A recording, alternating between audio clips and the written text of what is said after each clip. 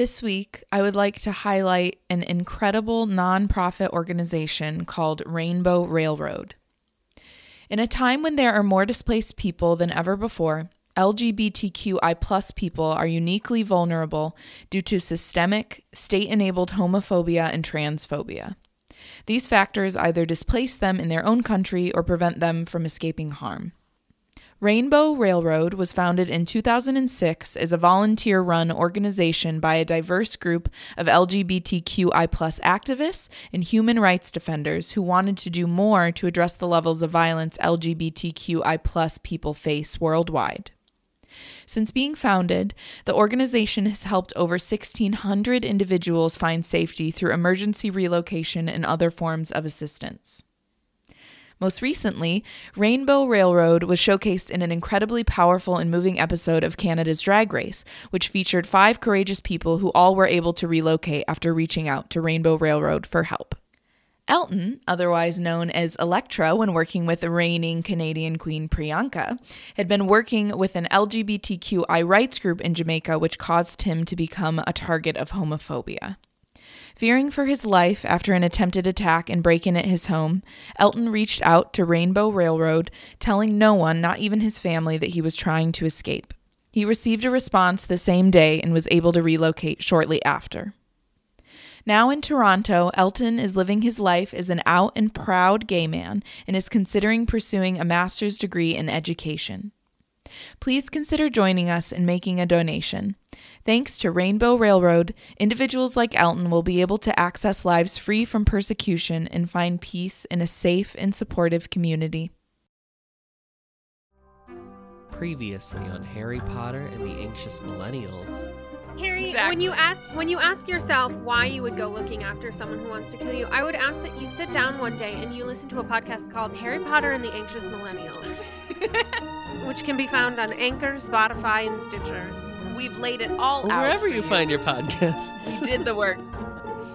Please rate, review, subscribe Harry Potter to the podcast about your life. 5 stars only. I know that they're just, Pleasant. just like, Harry, wake up, but it's funny to imagine them just like straight up slapping him across the face, being like, wake up, bitch!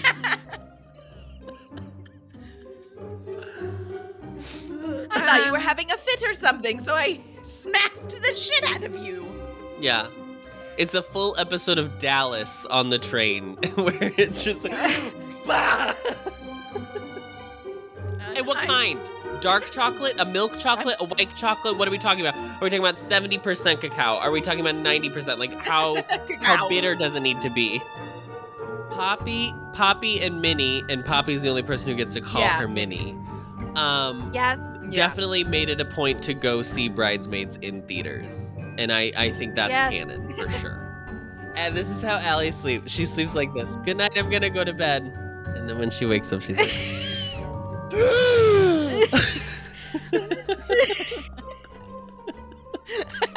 The breath.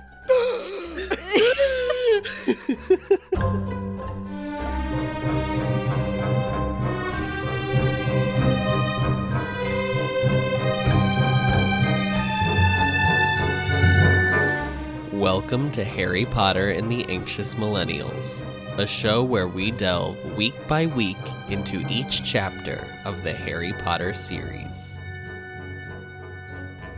Welcome back, Ari and Allie, and Ari. Welcome back. It's always such a pleasure to see both of you here in the sunlight, as Allie is demonstrating. Basking in Bright her sun. sunlight. The glow. Like a cat. Listen, Yeah. in northern Indiana, I have to take what I can get. Mm-hmm. You got to get that vitamin If the C sun wherever is you can. out. Vitamin D, baby. Oh. This week we read chapter 6 called Talons and Tea Leaves. Allie, what happens in this chapter? In this chapter, Harry gets a death premonition, and Malfoy gets slashed by a hippogriff. Mm-hmm. By the hash-slinging slasher. What? It's a SpongeBob reference. Just Oh. They're all going right over your head today, girlies. I wasn't allowed to watch SpongeBob, if you recall. I don't. Why would I recall that? I had no idea about this. I've never talked to you guys about this. My mom, like, there were certain shows we weren't allowed to watch because my mom thought we would just start talking like the characters, and it included SpongeBob, Rugrats, like those shows. She was like, I didn't want you guys to come in being like, which, like, sure. Hiya, yeah, Gary. so I always, whenever, yeah, they're perfect. Yeah, so I always miss out on SpongeBob references, unfortunately. Talons and Tea Leaves, broken balls. The chapter starts out and Harry's going down to breakfast and he passes by and Malfoy is giving another performance. I know it's a children's book, but J.K. Rowling really made every single Slytherin ugly and stupid. Yeah. Except for when we get to the 6th book in Blaze Zabini, you know, we're to assume that he's attractive, but like, yeah, every single and I Slytherin. Guess Malfoy. Are we supposed to assume he's attractive? Blaze Zabini? I guess he has a sneak. Yes, he was in the movie, honey. Oh, honey, he was in the movie, but I just didn't. Him and Dean Thomas in that film. Well, because he's supposed to have like his character is supposed to have like this really beautiful mother who's married very well, and then her husbands have mysteriously died, and so like reading it, I always just assumed that he was like a very handsome person. The woman from Haunted Mansion is Blaze Zabini's mother. What's her name? What? The woman from Haunted Mansion? The movie with Eddie Murphy? I'm thinking of The Ride. Who is the woman that goes, Harry back? Constance Hatchaway? Yes. That's Blaze Zabini's mother, because she's killed off all her husbands. I literally thought you meant she was portrayed in the film as well, and she was played by the woman who was married to Eddie Murphy, Mrs. Evers of Mr. and Mrs. Evers and Evers Real Estate. Sarah Evers. Yeah. Mm-hmm. We all know. We all know. She could have, though. Cinema She classic. was beautiful. Bold of you to assume that I know. Yeah, we got a bunch of dumb and ugly Slytherins. Harry goes down and sits next to Fred and George, and they're passing out their schedules. And again, we get a little glimpse of cruel and unusual punishment at Azkaban because George is like, yeah, most of the prisoners go mad in there, just like super casual, and it's not really like touched. It's just like said in passing, and then none of them acknowledge it. Like no one is like, oh my gosh, that's so scary, or like, no one thinks anything of it. They just move on with their lives. What if there was like some woke Bernie bro who like goes to Hogwarts and he's like, the criminal justice system in this country needs reform. Not that I'm making fun of the criminal justice system needing reform, because it does. It would be someone at the Hufflepuff table. Mm-hmm. Ernie Macmillan comes in with his Bernie Bro t-shirt. Bernie Macmillan. Hermione is looking at her schedule, and then Ron looks at her schedule, and he's like, hold up. Why? You have 3 classes scheduled for 9 a.m. How can that be possible? I feel some type of way about Harry telling Ron and Hermione literally every passing thing that happens to him, but Hermione not telling Harry and Ron about the time turner. Like, I understand it makes sense to her character that this is a secret that McGonagall has told her don't tell anyone. It totally tracks. I'm not saying it's out of character for her, but I'm still kind of like, it's funny to me that Harry has to tell them literally everything. He's like, so another person wants to kill me. So I think Voldemort's alive. Like, it's just like stream of consciousness for him. He just, any thought that pops into his head, he has to tell them. And Hermione is like, no. Some things only I will know. So this is just going to lead me into my just one question I have, which is like, why is this allowed? Like, why are we allowing underage wizards to just... I know that they're at Hogwarts, and I agree that Hermione is an exemplary student. She is the pinnacle of like she's the top of her class. I am not arguing against that. We are literally discussing the topic of time, time. We're talking about time. Sacha Baron Cohen portrayed him in Alice Through the Looking Glass. Capital T time. Platonic form of time. So I just want to be clear. The ministry is like, underage wizards outside of school can't even do a simple cleaning spell to call it a day. They can't even do a Oculus Reparo on the glasses. But let's give this, like, again, 13-year-old child. Height of puberty. Puberty is coursing through Hermione Granger's veins right now. And we're just going to be like, she's just gotten her first period. She just got her period this summer, guys. While she was in France. The other thing, too, that when I was reading this chapter that I thought was, like, bonkers is I was like, I for some reason thought it was like she was taking, like, two classes at once. But Ron points out she's taking 3 classes at a time. And I was like, yep. Sorry. Wait a minute. What are we doing here? Why are we... Okay. I just have a lot of questions for the Ministry of Magic. And then I always have an issue. I know we're not here yet, but like when she starts to get like burnt out, I'm like, so Hermione, you're okay to use it to like go to multiple classes, but you can't use it to get like another night's sleep or something? I think it's, again, that she's taking McGonagall's instructions very, very seriously. And I'm sure McGonagall was like, you can only use it to go to your classes. And she was like, so stupid. Because I'm just like, there are not enough hours in the day. And Minerva McGonagall, you should have known. The way that your character is written, Minerva McGonagall would have been like, Hermione, you're the best student in the class, but like this is too much. Well, and it's also like part of like developing yourself into an adult is like learning what priorities are and like being able to be like, I would love to learn all these classes. However, there is not enough time in the day. So what do I want to learn most? You know what I mean? Yeah. Maybe it's tough love. Like maybe McGonagall wanted her to learn the hard way. Like Hermione seems like the type of person who would be like, I can do everything until she can't do everything. That's what I'm going with. That's what I believe is that McGonagall was like, you know what? She thinks she can do it. I know that she can't, and she's not going to take my word for it. So I'm just going to let her learn a life lesson along the way. We're talking about Poppy's friend Minnie here. No, she would not do that. Maybe Poppy gave her the idea.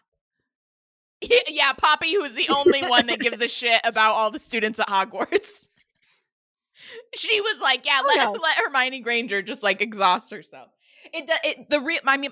My real issue is, oh, that was weird. My real issue is, that JK thought this was a good idea. And that's always what it comes back to for me, because I'm just like, girl, okay. You needed some way to save everything in the end. Yes. But I'm just like, I don't know. Again, there's some holes for me. I don't have a problem with the time turner as concept. I love going backwards in time. Like I love the time play that we do at the end of the book. And I've said this before, and I will say it again on this podcast. Even past this book, I will talk about how I love the time going backwards in time sequence. But I just think that she was like, this is the clever way I can use it. And I think it does make sense for all of the characters in this book series that she has given us. Like, I would believe that McGonagall would be like, yeah, Hermione can do this. And the way she's written the Ministry of Magic, I absolutely believe that Hogwarts and the Ministry together are like, let's throw caution to the wind. But I just, as a person, they could care less about their students' well-being. Thank you. That's what I'm saying. Bizarro. They live in a care less what's happening with a student. Mm-hmm. So then Hagrid walks into the Great Hall where people eat every day with a dead animal. What's a polecat?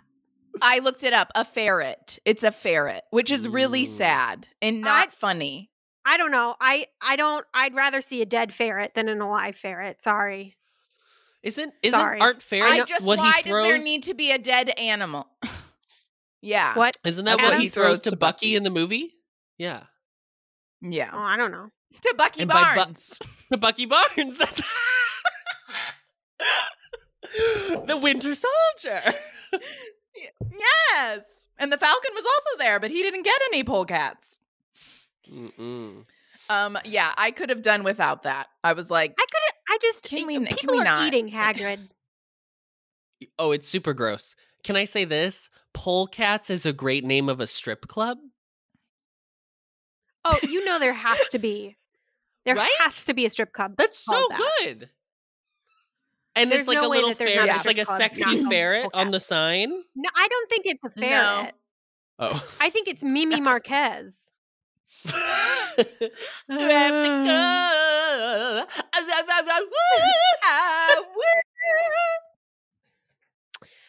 So Hagrid's hyping up his class. He's like, you guys are going to love it. I'm so excited. You're my first class. Let's do it. And so then Harry, Ron, and Hermione are like, okay, well, we got to go because it's divination and it's in the North Tower. We've never been there before. We don't know how to get there. So they go and they're having a hard time finding it.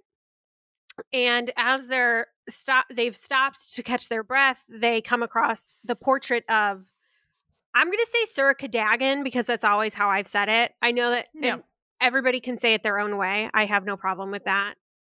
Thank you. I'm just saying, just for the listeners and for us, so that we all know that we all have our own way of saying it, and we're going to say it our own ways. Right. Allie, can you say it? Can you say your version one time, please? Sir Cadogan. Ari, can you say yours? Sir Cadogan. And mine is Sir Cadogan. So we're all going to say it differently, and we're all going to know who we're talking about, and that's fine. And that's fine. Are you doing that to be funny? Or is that actually how you said his name?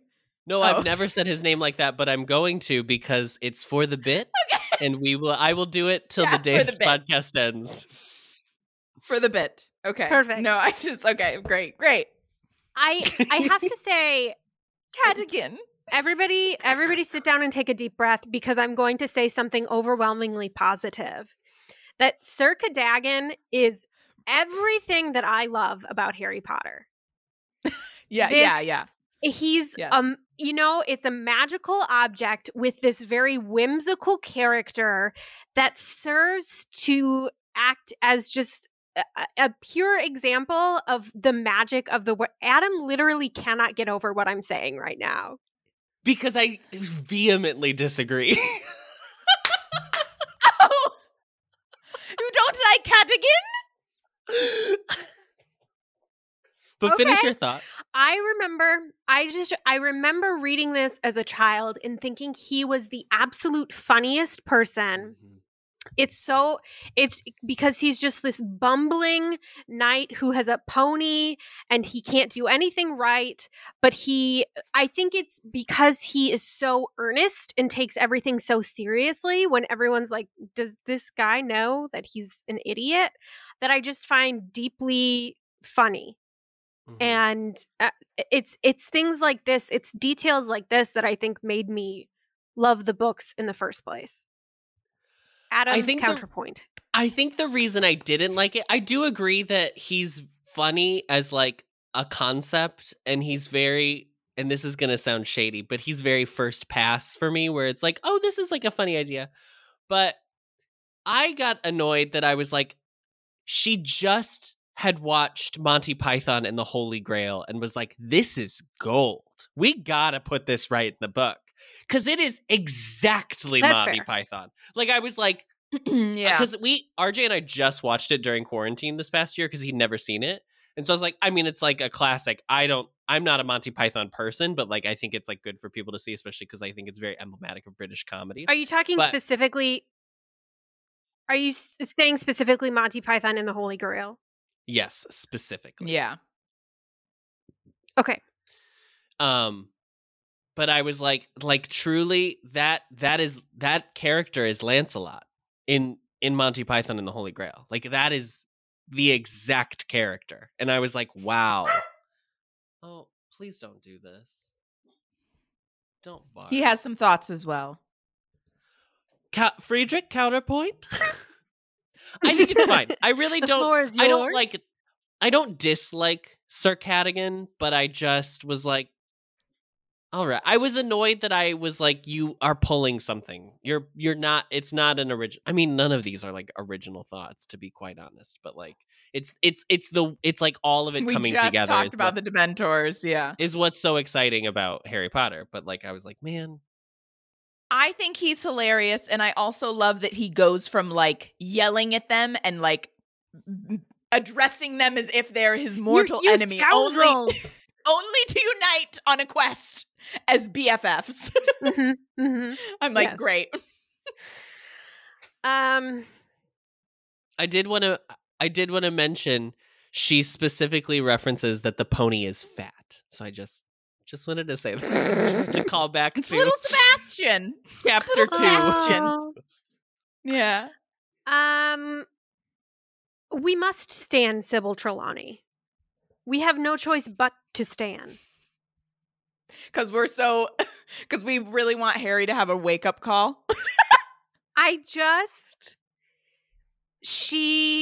I'll make the point when we get to the actual thing, but she's just so fun as a character. And again, it's the same thing that I said about Sir Cadogan, that she's takes herself so seriously, and everyone is like, are you seeing this, or is it just me? Like, it's just, there's something about that I find truly delightful. And I really like that she says, so on page 103, she says, I find that descending too often into the hustle and bustle of the main school clouds my inner eye. Nobody said anything to this extraordinary pronouncement. What's extraordinary about that? And then it's like, and then she just like rearranges herself and continues on. Like, it's like me, anytime that I try to tell a joke, anytime I workshop a joke on here, and you guys are like, and then I have to move on. Crickets. Girl, I feel you. I would love to teach this way. I love that it's just like a coffee shop, and she's given herself just like a very comfortable chair that she like holds court over her classroom as she's like sitting in this chair. It's just very, just like, hello, I'm here today to talk to you about the future. And then I also want to say too that the speech that she gives describing divination is essentially the speech that Severus Snape gives on the first day of potions. And also the way that she talks about divination, I'm just like, I agree that I love Sybil Trelawney, but I'm just like, why is divination even a subject then if like a book won't help you, just like potions? There's apparently the potions book it doesn't have anything important in it. Neither does the divination book. So why even make them buy a book in the first place? Wait, did they buy a book?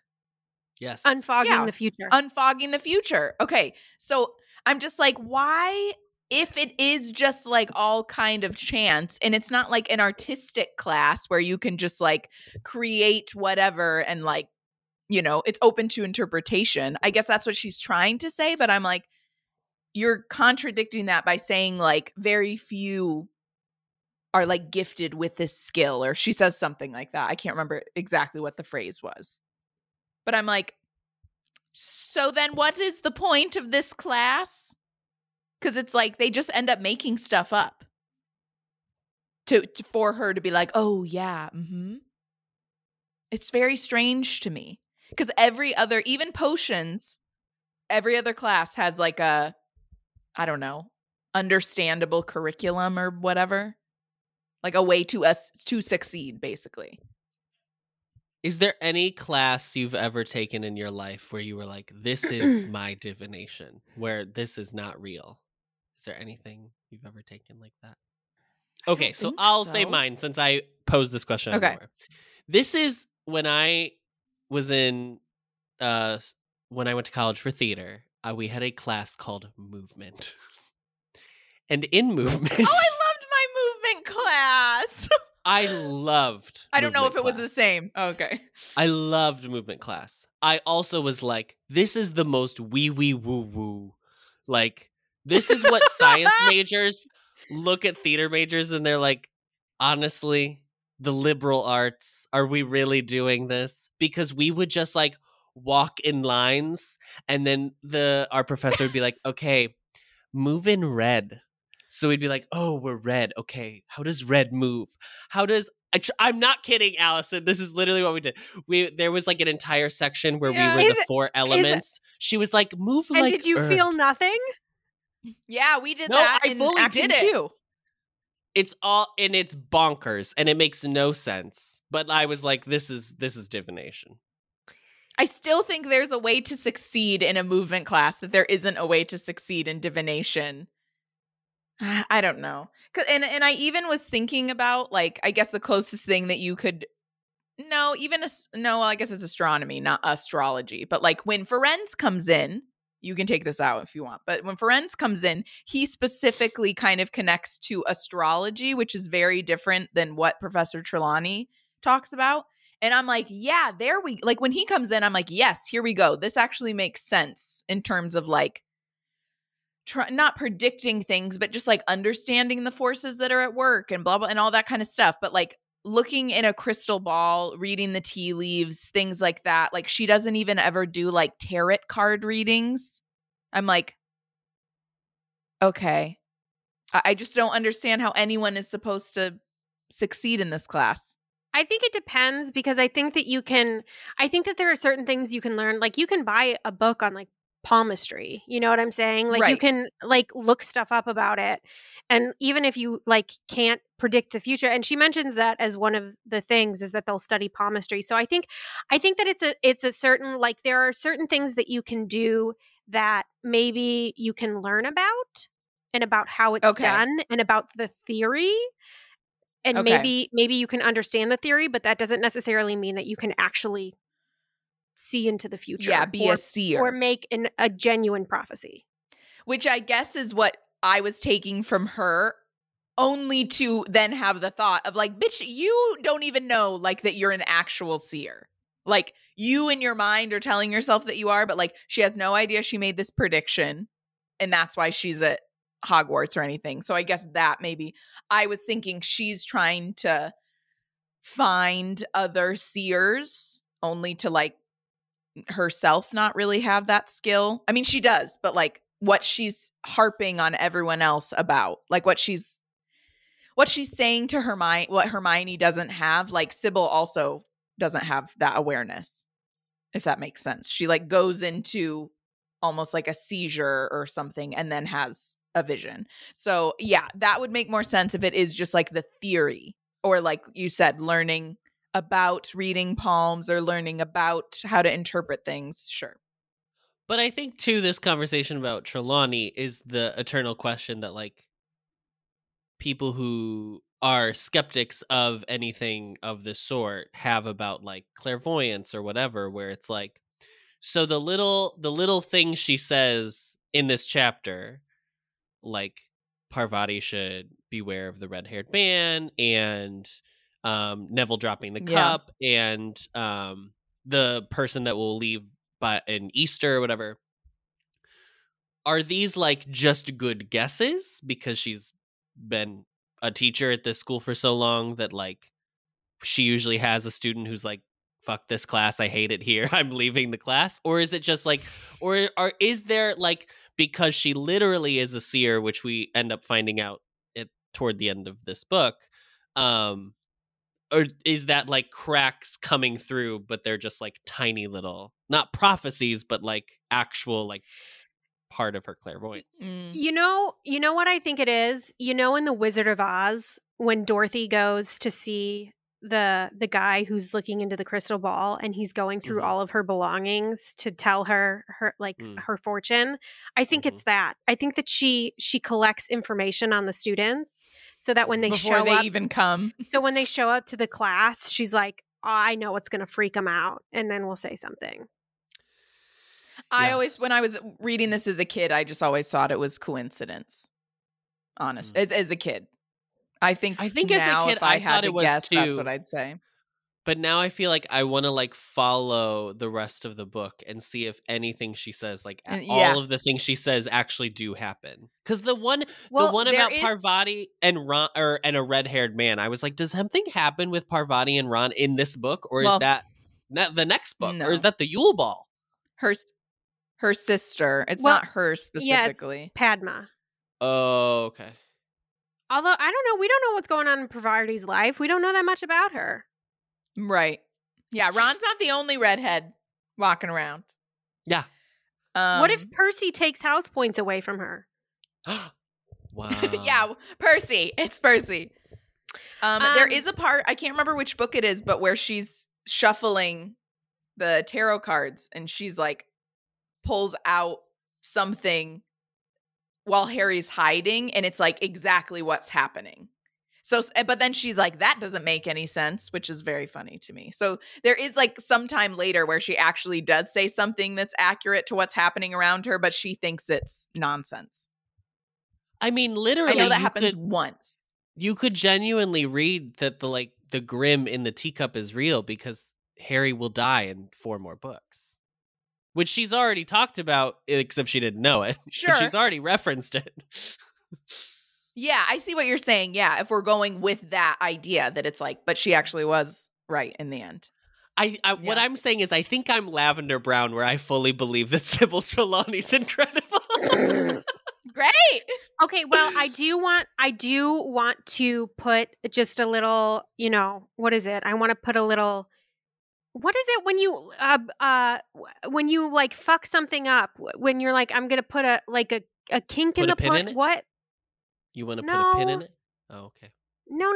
Like I want to put I know what you're trying to say. I don't know what the fuck it is. Put a wrinkle in the thread or whatever. Yeah, put a wrinkle. Okay, yeah, Adam, keep the struggle. Don't remove this. I just want to let you know that yes, Friday the 16th of October. This is taking place in 1993. In the year 1993, October 16th was a Saturday.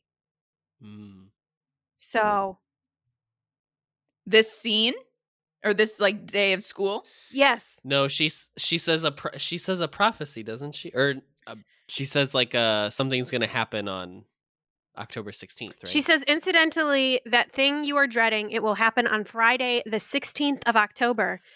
Girl needs to look at a calendar. Joe needs to look at a calendar. She didn't say what year. She didn't say it was this year. Okay. It could be 1997. I don't think. Okay. It does happen in the book, though, because it's her rabbit, right? That she's her baby. So it rabbit does happen that year. Yeah. So then Harry and Ron read their tea leaves, and it's very, they're just like 2 teenage boys, like, what do you see? And they're just having a good time with it. They don't really. I do love that Hermione, 20 minutes in, is just done. She's just like, she's made up her mind. She makes up her mind so quickly. It is funny to me that like she can see Trelawney for what she is, but couldn't see Lockhart for what he was. An interesting thing here. But so Sybil, I'm going to call her Sybil because I like to say that better than Trelawney. Sybil decides to take over and takes Harry's cup and is reading his cup. And then when she sees the Grim, she falls back into her chair. And in this moment, when she's like, don't make me say what it is, I was like, Sybil Trelawney is just a Kristen Wiig character. That's all that she is. Yeah. Yeah. I was like, this is giving me big don't make me sing energy. Very big don't and make me sing. Who's the one on Password? The like actress on Password with the like, shawl, and she's always Yes. I was like, honestly, it's just Kristen Wiig. And I love it. It's so good. Chef's kiss. So they they leave divination, they go to transfiguration, and last chapter we had a classic Jo red herring. This chapter we have a classic Jo foreshadowing when she mentions Animagi just casually in passing. Everybody's like really in a grim mood, and she's like, what is going on? And they're like, well, we just had our divination class, and McGonagall's like, Sybil is a nut job. And then she's like, Harry, if you die, you don't have to turn in your homework. And so then they go, which of you will be dying this year? That's true. The question I had was, did the transfiguration room change? It said or are they just lost because they're coming from the divination room that they like don't know how to? Okay. I was like, you guys have been going to this classroom for 2 years now, but if it just took forever to find their way back from the divination class, fine. So then they go to lunch, and I do really like the Muggle wizard kind of conflicting views here, because like Ron, who was raised a wizard and knows about the Grim and whatever, is like totally on board, and Hermione, who is a Muggle, has her healthy skepticism. And I just like the contrast between these. It's always, I think, fun to see the differences of opinions that just come from growing up in the wizarding world versus not having that same background. And it's nice to see it coming from someone who's not Harry, because I think a lot of times we see it through Harry, but it's nice to see it of Hermione having her experience in the Muggle world and sharply disagreeing with Ron about the Grim. The Grim. So they eat lunch. They go out on the grounds to care of magical Emma Thompson creatures. says it. The Grim. The Grim. Little vibrato on the end. So good. They go to care of magical creatures, and Hagrid's very excited, and he's like, okay, open your books. And Malfoy's like, I'm sorry, how? Listen, Malfoy is right in this situation. I know. That's what I was going to say. This whole scene is so cringy because you're like, Hagrid, we love you, but like, what are you doing? Come on. So they go to this little paddock, and Hagrid's like, I got a great lesson for you today. And he trots out 12 hippogriffs. Here's the problem with this class. Okay, they do mention it later that it's too much, too fast, too soon. Okay, that's number one. Number two, there needs to be more adult supervision. Okay, with 12 creatures such as this.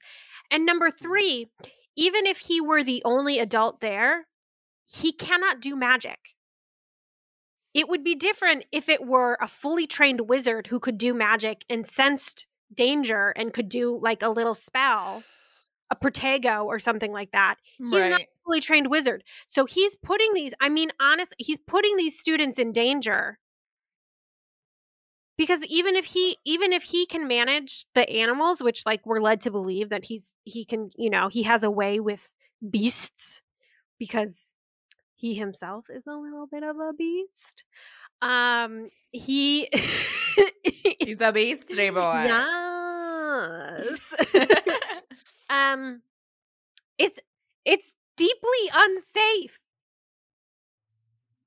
This is another example of how they did fix this in the film. Like, one hippogriff, Malfoy like charges out of his own accord to be an idiot. Like, that makes more sense. And the fact that Hagrid immediately is like, whoa, what are you doing? It's still, he still doesn't really intervene as much as he should. But like, yeah, when I read the amount of hippogriffs he was bringing out, I was like, you could have brought one or two and supervised like groups of 3 as they approached the hippogriff. Like, just the fact that he's letting these 13-year-old students stand around these giant hippogriffs, I was like, you can't watch every single situation, like every little clump at once. You can't. So I just am like, what are you doing? This is so stupid. What are you doing? Where does one get 12 hippogriffs? Where does one get 12 hippogriffs? That's why it's been carrying around the dead polecat. Yes. There's a lock to it. The other question that I have about it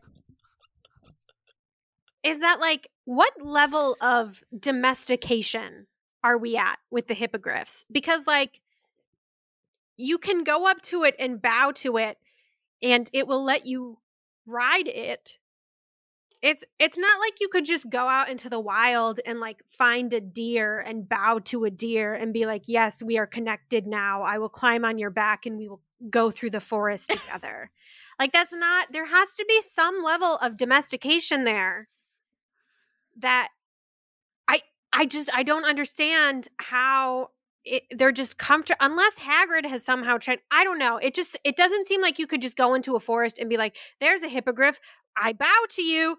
We're lifelong companions now. I don't get it. Well, and clearly that isn't the case, because Malfoy bows to it and he's petting him, and then when he insults him, then they're like not friends anymore, and Buckbeak goes after him. So it's like, that can't be it. That doesn't make any sense.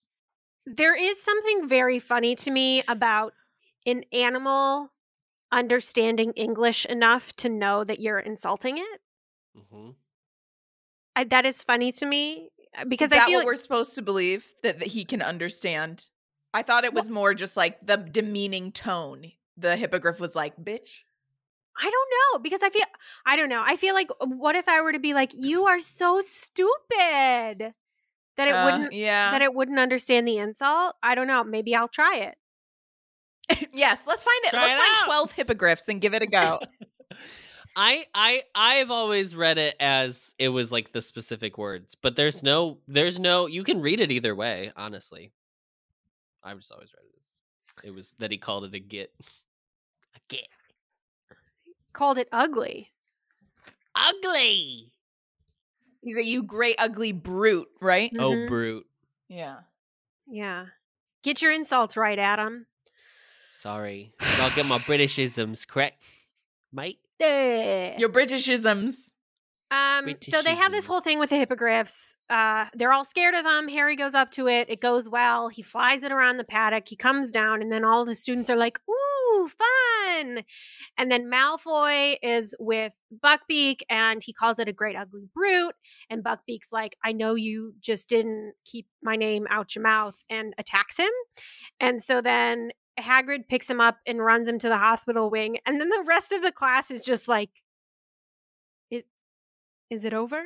Is it done? And what happens to the hippogriffs? Do they fly away? I didn't think about that. Do they just stand there?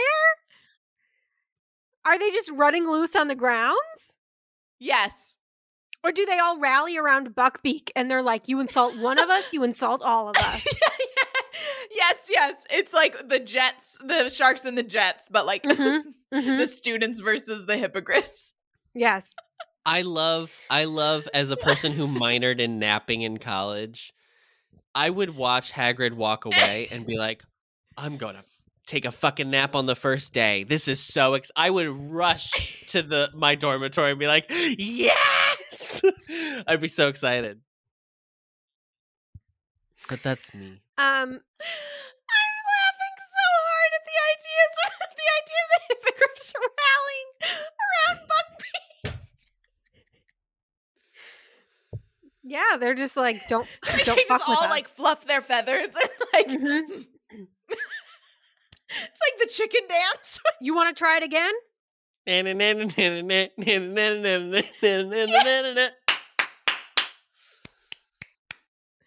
begging just like imagining them all just staring daggers at the students, like, try it again, bitch. That's exactly what I think happened. This is there Ari's, is a really good sketch. This is Ari does this once a book where she thinks something is so funny that she'll laugh about it for a solid minute and a half. So we found the one for this. It's just the visual of it to me. And there is a really good sketch of you guys can keep going, but I'm looking up the sketch of the hippogriffs in the... At this point in their day, the Gryffindors are 1 for 3 on good teachers. So Professor McGonagall's holding down the fort as the only good professor that they've had. Minnie. Yeah. So they go to dinner and they notice that and they go up to the common room and then they notice that Hagrid's light is on, and so they're like, well, let's just go talk to him and see how he's doing. They find him deep in the drink. He is incredibly inebriated. I'm deeply worried for his safety. He needs to take a good hard look about his relationship with alcohol. Yeah, Hagrid, what example are you setting for these 13-year-old children? Come on. He's so upset. He's like, well, I haven't been fired yet, but I might as well be. You know, Madame Pomfrey did what she could for him, but he's traumatized, which, like, I mean, listen, it's fair enough. I'm not saying, like, I'm sure that she was able to mend him immediately, but, like, being attacked by a half horse, half eagle would be very frightening. So, like, I don't fault him that. Yeah. I mean, I know he really milks it for all it's worth, but, like, I don't fault him for being upset about the incident. And then Hermione's like, okay, listen, you know what? Stop.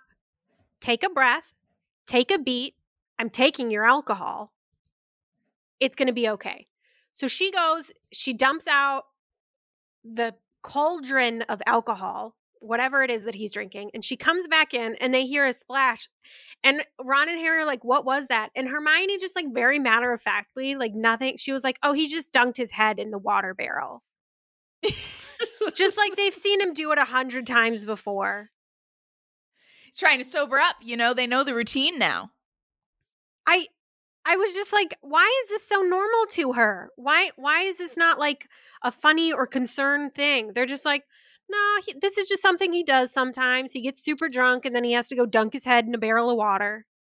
Because the real tea is that a dentist's life is very sad. So, well, she has that's two kind of what I was thinking.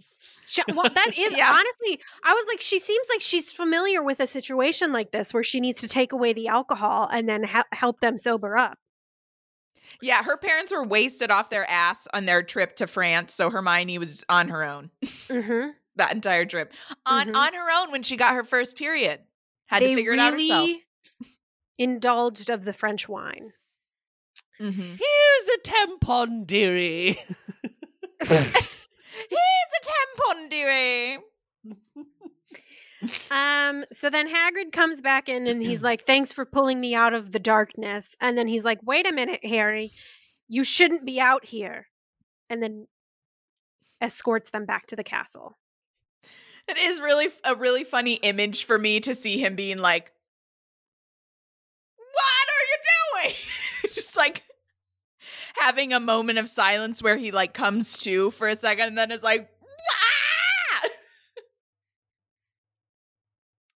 I'm like, Hagrid, you're the only adult here. Like, they are children. They're not. Harry clearly does not give a shit whether he's out late or not. Ugh.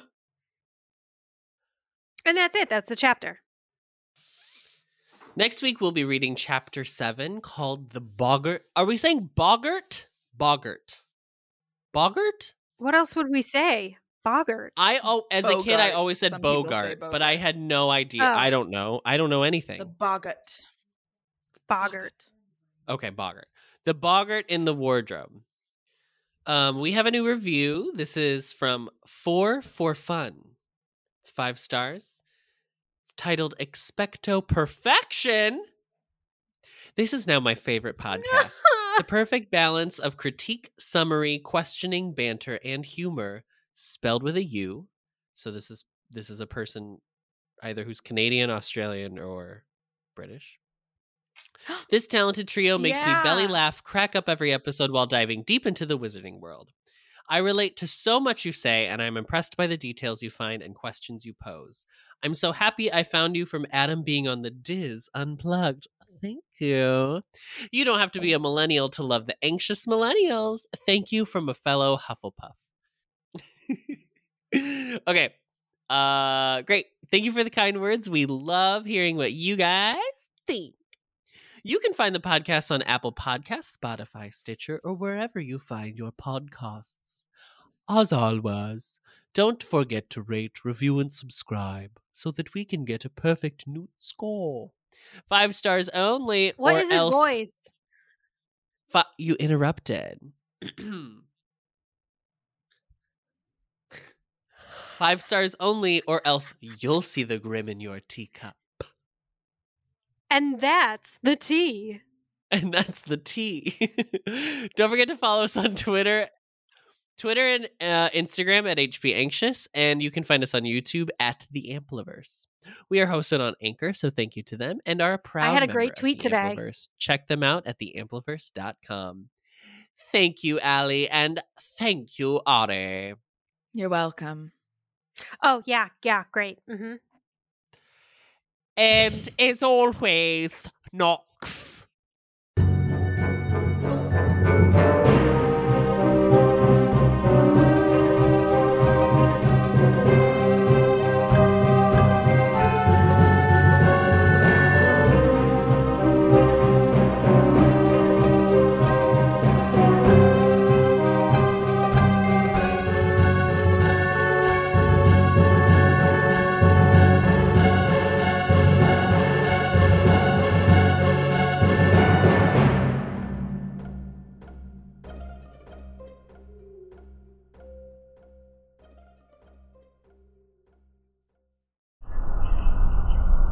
Discovering voices, building worlds.